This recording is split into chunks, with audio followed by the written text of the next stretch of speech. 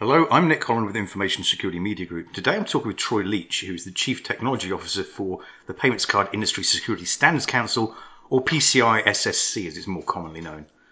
So Troy, what are the three biggest areas that the Standards Council intends to tackle in 2019? Well, for 2019 and probably a little bit beyond that, I think the first thing that has been a focus for us here at this community meeting and all of the 5 regional community meetings we do all over the world is collaboration. How can we identify ways that in the 12 standards we've published and are updating and 3 new standards that are coming to market either in fourth quarter of this year or in 2019, how can we engage the community to be involved in the development of the standards and dissemination of that information to critical stakeholders, whether that is a small merchant community or the IT service community that might be providing certain technology and security practices to protect payments. So I think for the PCI Council, what we've identified is in our standards, we have just released a couple of standards this year where we've tried to create more flexibility in how you address the security expectations and the testing to demonstrate that the security to protect payments is in place and operating effectively and has good integrity to the entire life of a payment transaction. So if you look at our last few standards, the 3DS core standard, 3DS for software development kits, those that are building online applications for good, secure mobile authentication. And for our upcoming standard on software, they have all the common components of creating objective-based types of assessments, more flexibility, but also the responsibility to have good, mature risk management processes as part of that development.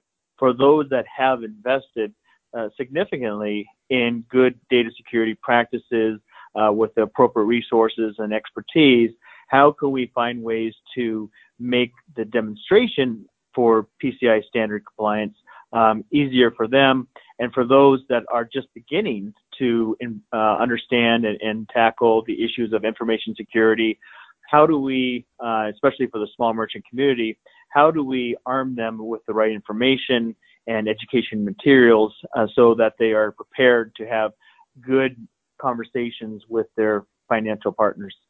Well, that's a good segue, actually, Troy, into one of my other questions, which is obviously small and medium-sized businesses are often woefully unprepared for fraud and data breaches. So what specifically are you doing to help them out? We've done 2 things recently. One is a media campaign focused on 3 critical areas that we've identified represent more than 80% of data breaches in those type of environments. And that is focused on awareness for patch management, remote access, and passwords and other forms of authentication. So we've done quite a bit of education materials on those subjects, trying to reach that audience. The other thing that we've created, and it was just released earlier this summer, is something called the Data Security Essentials. That is a set of documents that help small merchants identify what their payment environment looks like, what are the small set of high critical controls that would help mitigate against many of the risks they face, and then a validation tool, which is brand new for this material, that help them grade themselves as to how well they are doing with managing that risk.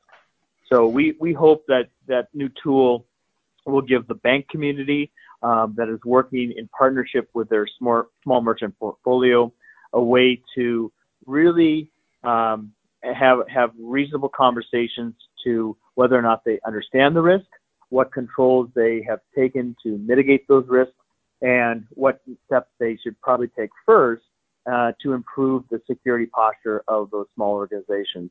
So we're very excited about that. We've been partnering with organizations such as the Chamber of Commerce, the National Restaurant Association was a chairperson for a small merchant task force that we have run with more than 100 organizations.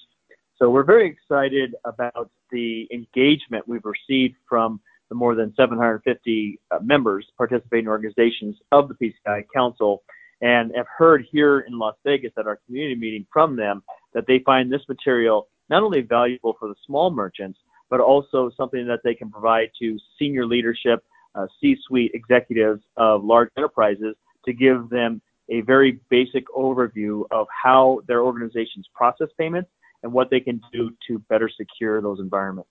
I mean, those seem very practical as well, those 3 steps. I mean, that obviously is, I would suggest, I mean, I imagine that is addressing maybe the 80-20 rule. So, those 3 areas of vulnerabilities are the vast majority of issues that are happening out there. You're spot on, Nick. I think, as in most things, it's the simplest activities that have the most impact, and that's no different for security.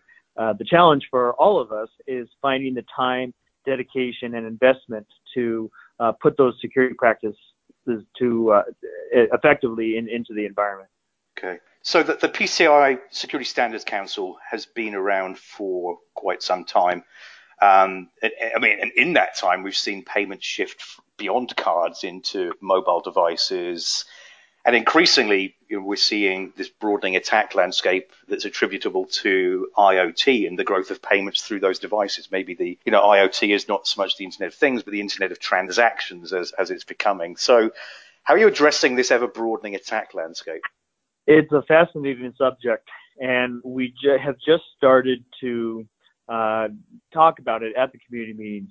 Yesterday, I was mentioning that if you look at several analyst expectations and forecasting for the next few years, we have about 17 to 18 billion connected devices globally, and that number is expected to probably triple within the next 2 to 3 years, if not greater.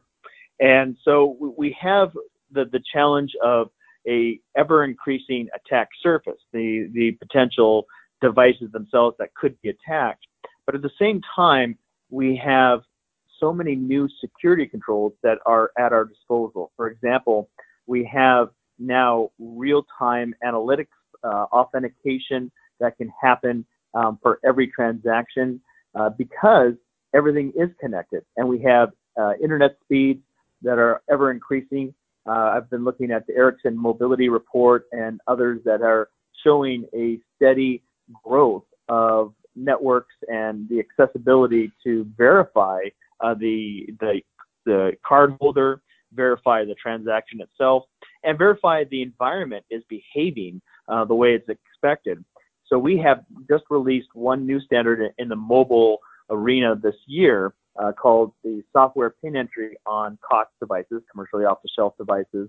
And the reason we've been able to do that is because we've looked at all these emerging security controls and ways to authenticate and monitor those environments in a different way, isolate account information in a different way, and as a result, take advantage of these emerging technologies of using mobile payments in a different way and allow for, especially small merchants, a new way to enroll in order to accept payments for possibly the very first time. We have a new standard that we are just announced here in Las Vegas that we are releasing next year in 2019. And similar to this last mobile standard, it is on contactless payments. And we're seeing an emerging interest in contactless, whether that is a contactless credit card and you're accepting it through a mobile device, through NFC, or you're using other form factors to accept it on a mobile commercially off-the-shelf device. So we're very excited that security and the technology that supports security have advanced so much in the last few years that we can start to think about security mechanisms and controls differently and provide standards to support those types of controls. Great stuff. Well, it's, again, always great to talk with you, Troy. So that's Troy Leach, who is the Chief Technology Officer for the Payments Card Industry Security Standards Council. For Information Security Media Group, I'm Nick Holland.